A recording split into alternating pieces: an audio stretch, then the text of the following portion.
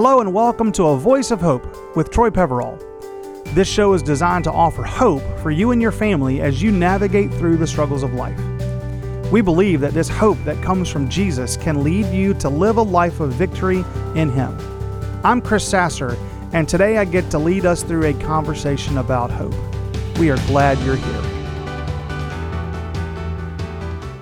Well, hello and welcome to A Voice of Hope with Troy Peverall. Chris Sasser here with Troy, and today we are doing part 3 of Golf and God, part 2 of the Golf Proverbs. And if you haven't been listening, basically we're having a conversation around some things that Troy has learned throughout time and even really specifically recently in some golf that he has played. Troy loves golf, and I think you're probably really good at it. I've yet to be able to play with you, but I want to do that one day soon. That would be great. Yeah, and I'm sure you're really, really good at it. But Troy, tell everybody who kind of hadn't had a chance to listen last time, like where this idea of learning things from golf comes from.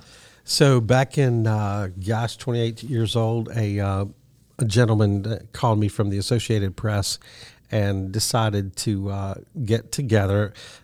Again, Chris, you made a joke out of this a couple weeks ago, but got myself, who was a Baptist pastor, a priest, Catholic priest, an Episcopalian minister. This is the beginning of a joke, is what this is. Right. And so he asked us to all go out. He was going to do an article on golf and God. And so you can actually go and search the Associated Press, and you'll find that article, I believe, on the internet. Last time I looked, it was a few years ago. I think the last time I told everybody was probably on Microfiche at the time. So that was about the time also, though, I had just began to learn the game of golf up in that area. And so there was, a few years later, I went on a breakaway or a personal retreat at the encouragement of a person who was mentoring me to take time away. And the first day was used to go with the intent of God, speak to my heart, speak to me. And I would go away for 2 or 3 days, several times a year. But on the first day, I would, he would say, go and have fun, do whatever it is that causes you just to rest. So a lot of those times I may take nature walks, but there would be a few times where I would find a course in the area from where I might be staying and just play the game of golf by myself. And so on one of those first occasions, in that my intention for those 2 or 3 days were to hear from God, on the course I would ask God, just, speak to me in some way. And he answered that and spoke to me in some way on every hole. And so there going forward, there have been a few times where I've repeated this, endeavor to go out and to hear God in a day on the course. I'll recap kind of what we talked about last time, because you gave us 8 great kind of lessons from the game of golf that you had kind of heard recently when you've done one of these breakaways. And just really quickly, you have to go back and listen to hear all of the context around these. But on the first hole, sometimes it should just be you and me because it's quiet. So just getting quiet with God. Number 2, never give up no matter how difficult, because sometimes it's difficult in the golf course and in life, and just don't ever give up. Number 3, whatever the task, don't just take the easy way out. I know I do that on the golf course often. I hope I don't do it in life very often, but anyway.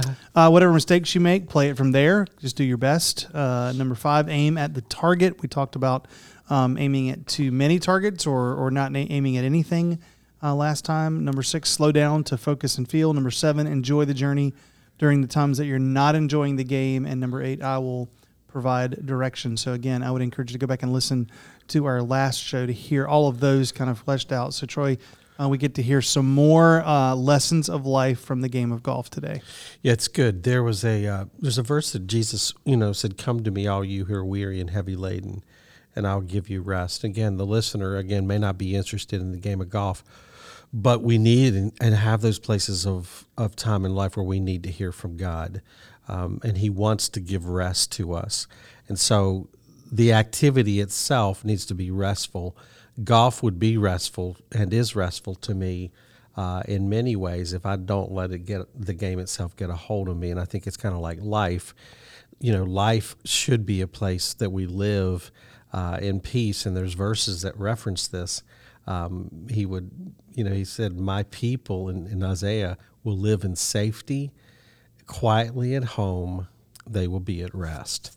And so there's an intention that God has for us, his created beings, to wherever it is that we reside, to have it be a peaceful and restful place.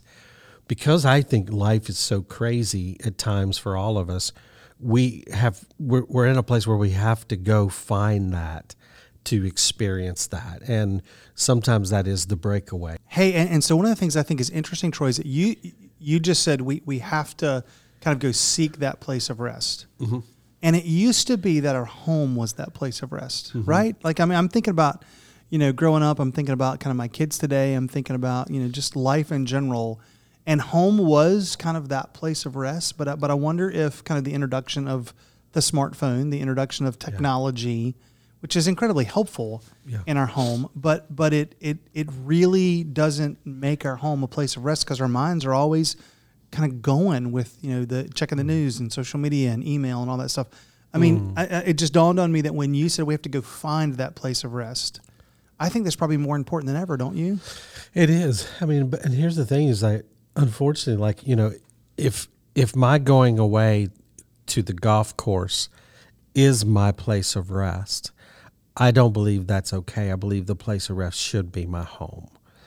I think golf, in the cases of the golf proverbs that I have thought through, has been a place where I've actually broken away from my home as well, purposefully, not because I wanted to leave and get away, but because I needed that time with just God.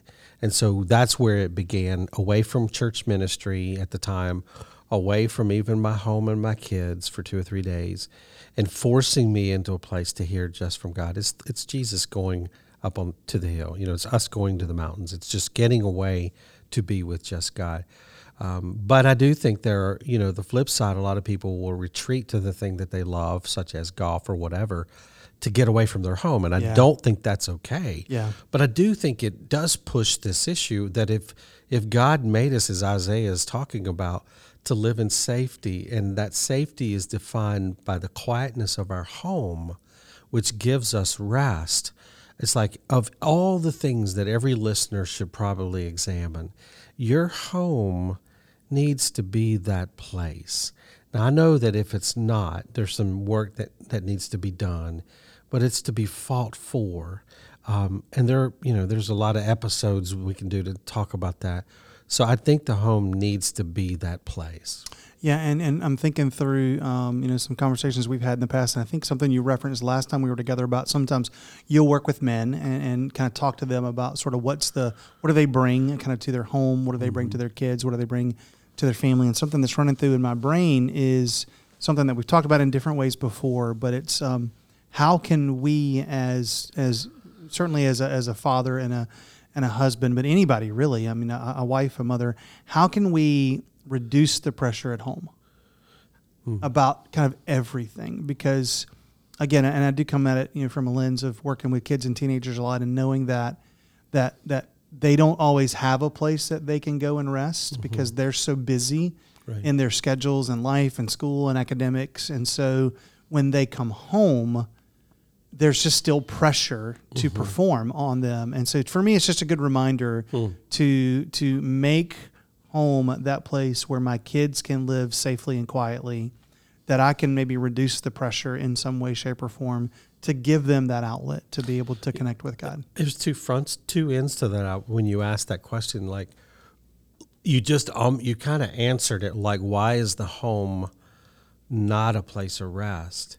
But the place that you were referencing is that because the world around us, those are the places of stress that we have. But those have come into the home, right? We have brought them into our home.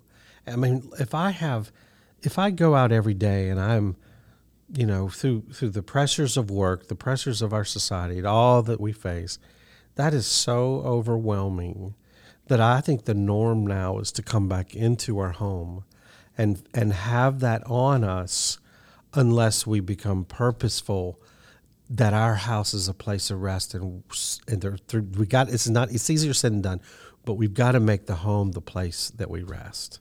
And that may mean we have to clean house in a certain. Yeah, and I think, like, for me, part of the way that I stay in the world, and do not allow my home to be a place of rest, is where I feel like I just need to lay down for a minute and take the device and just scroll. Yeah. Well, that ain't a place of rest. Right. That's sucking me right back into the world in a different kind of way. Even though my posture may be laying down, my mind is still active. Is still going, and it's not kind of this emotionally quiet place. Yeah. Chris, you said something like about nature the last session, and I was thinking at the time you were talking, where this past week there have been a couple of times where my wife and I have gone out back in our yard, and we've landscaped the yard. We're looking at trees, and we feel like we're just in nature. And I told her, I said, more than ever, and we've been in the same house for 20 years, more than ever, this is the most peaceful place that I know of right now.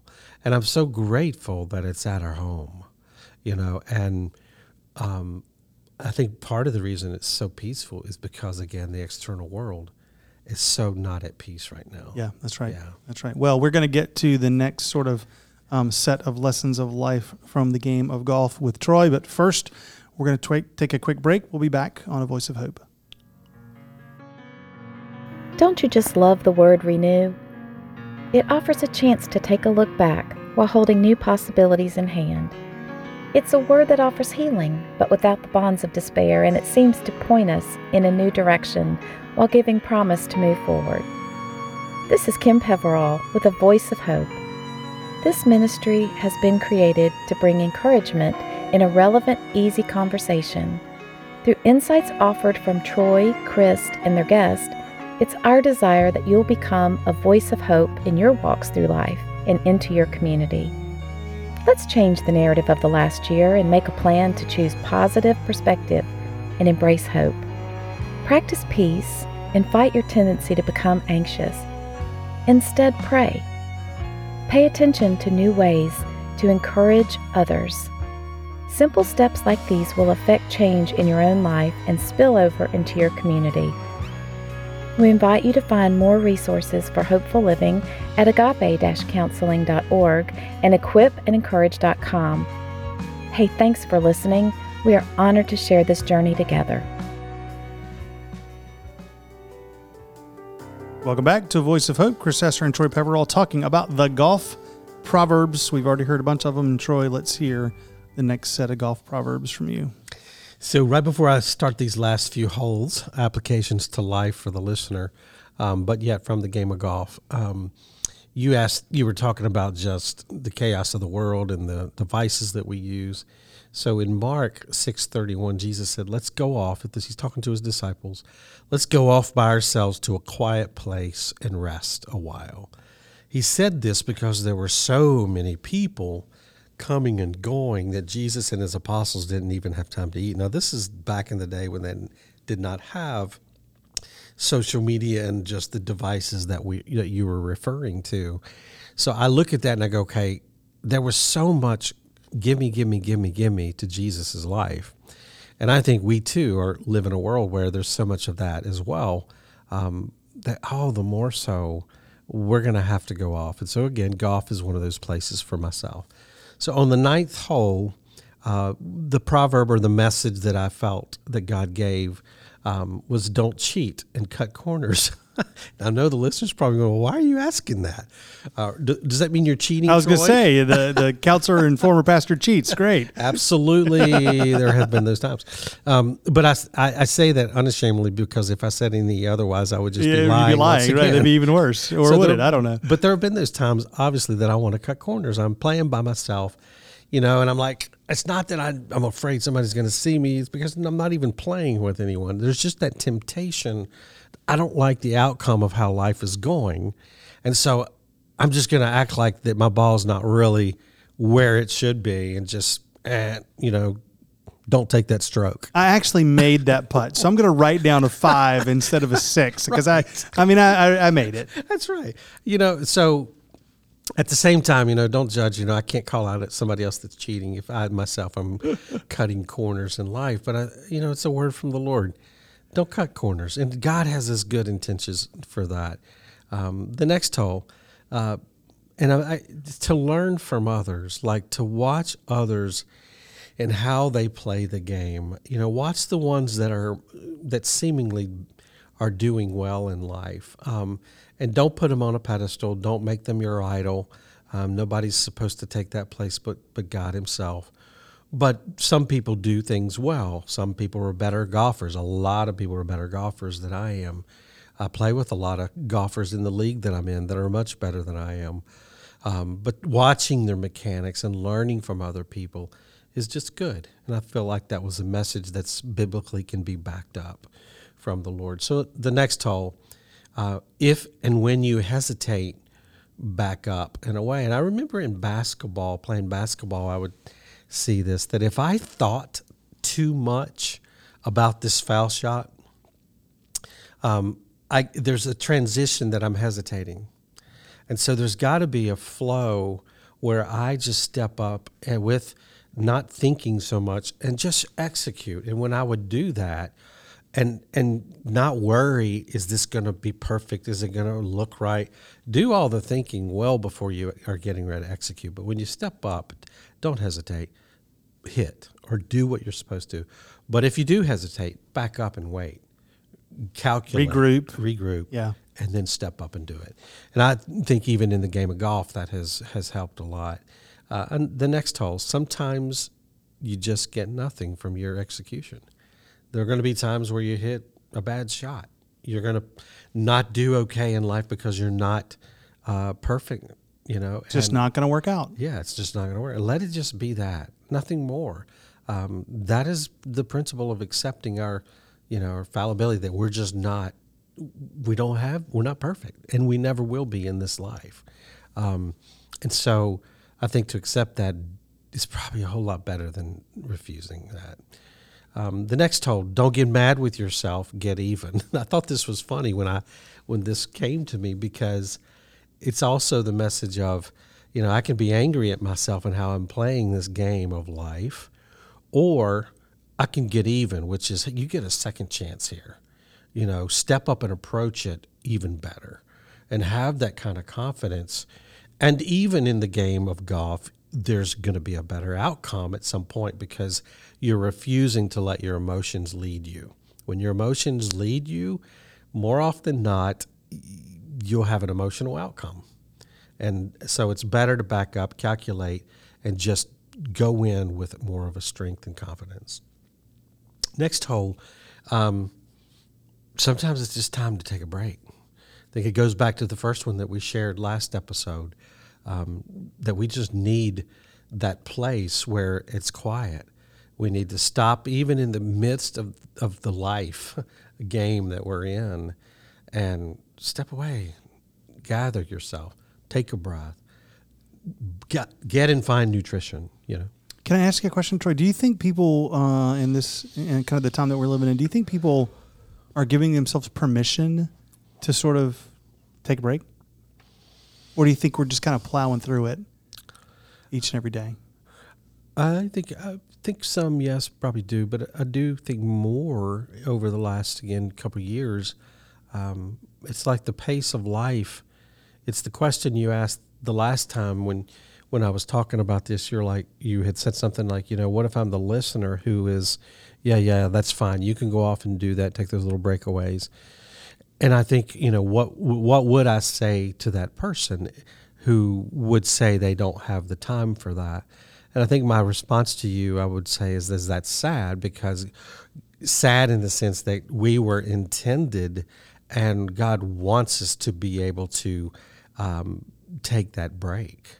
And so it's built into God's perfect design for me to rest. In fact, there's a verse that God gives to us and says to you, I have given you rest, and you would have none of it. And in rest and trust is your strength. And so trusting is the picture of God's doing it. Rest is the backing that up. I don't have to try to do this so hard. I love that, because what I'm hearing you say is we have to give ourselves permission to be able to step into this rest and to be okay with taking a break. Yeah. Because we have to do that to be healthy. I think we're definitely stronger for it. The next hole was the goal isn't to get to the end; it's to play well. Now, if you recognize, like, this is actually the 15th hole. Yeah, there's a question I'm going to ask you here in a minute that it just kind of begs me to ask you, but go ahead. Because at that point, my dad and I would go off when I was younger, and he was younger, and I would be so excited, like, Dad, we're going to play 27 holes, aren't we? And we would do that, and so I don't know that we ever played 36 together, but I certainly was ready. I had a lot more energy, but now, a game of 18 for me is like, that's good. Need a nap. But around 13, 14, 15th hole, I can feel I'm tired. Yes. And I'm just going to get through this. Yes. And so what begins to happen is the game of golf, as well as the game of life, we start to just like, I don't care. We play. Becomes a grind. Just got to get through it. Yeah, just get through it. Get to the end. That's right. And I just think life is like that too sometimes. But this is what helps me when I'm like that. It's the next shot. It's just that. That's it. If it's to get to the end, I've got to dredge through. But what if it's just that next shot you have, that next decision you have to make? That's all you need to think about. Mm-hmm. I can do that one. So by implementing that shorter goal mentality, I actually can end up playing better as a whole and get to the end. But I have to reduce my thinking. Yeah. In that case, I've heard somebody say, just do the next right thing. Yeah. That's it. What's the next right thing? That's all you have to worry about. Yeah, that's good. So the last one here, and this must have been a 16-hole day. That's the question. Is like, I didn't quit. I promise. I mean, there are 18 holes when you go play golf, and I'm only seeing 16 life lessons. What's going on here? Honestly, I looked at the scorecard because I write these little proverbs down on the scorecard, and I was counting, going, wow, I don't know where the last two went. Maybe I may have not had them or did not. Right. But God didn't speak on 2 holes. Yeah. Okay, right. And he didn't. There would be times where every hole, but there were a few 18-holers. But this was the last one of the day that I actually had written down. Trust in the tools that I've given you, not your own thinking. And I guess, this probably, for the game of golf, it's going to be, my dad would teach me in golf, like, this club, learn that this club is your 150-yard club. This club is your 220-yard club. This club is, so that club itself with a normal swing and not my effort or my trying to manipulate the club for the distance, but just the mechanics and the tool itself, and then the trust of the swing versus my thinking has a purpose. And I think sometimes we forget that we're good at stuff. God has given us skills, not everyone the same.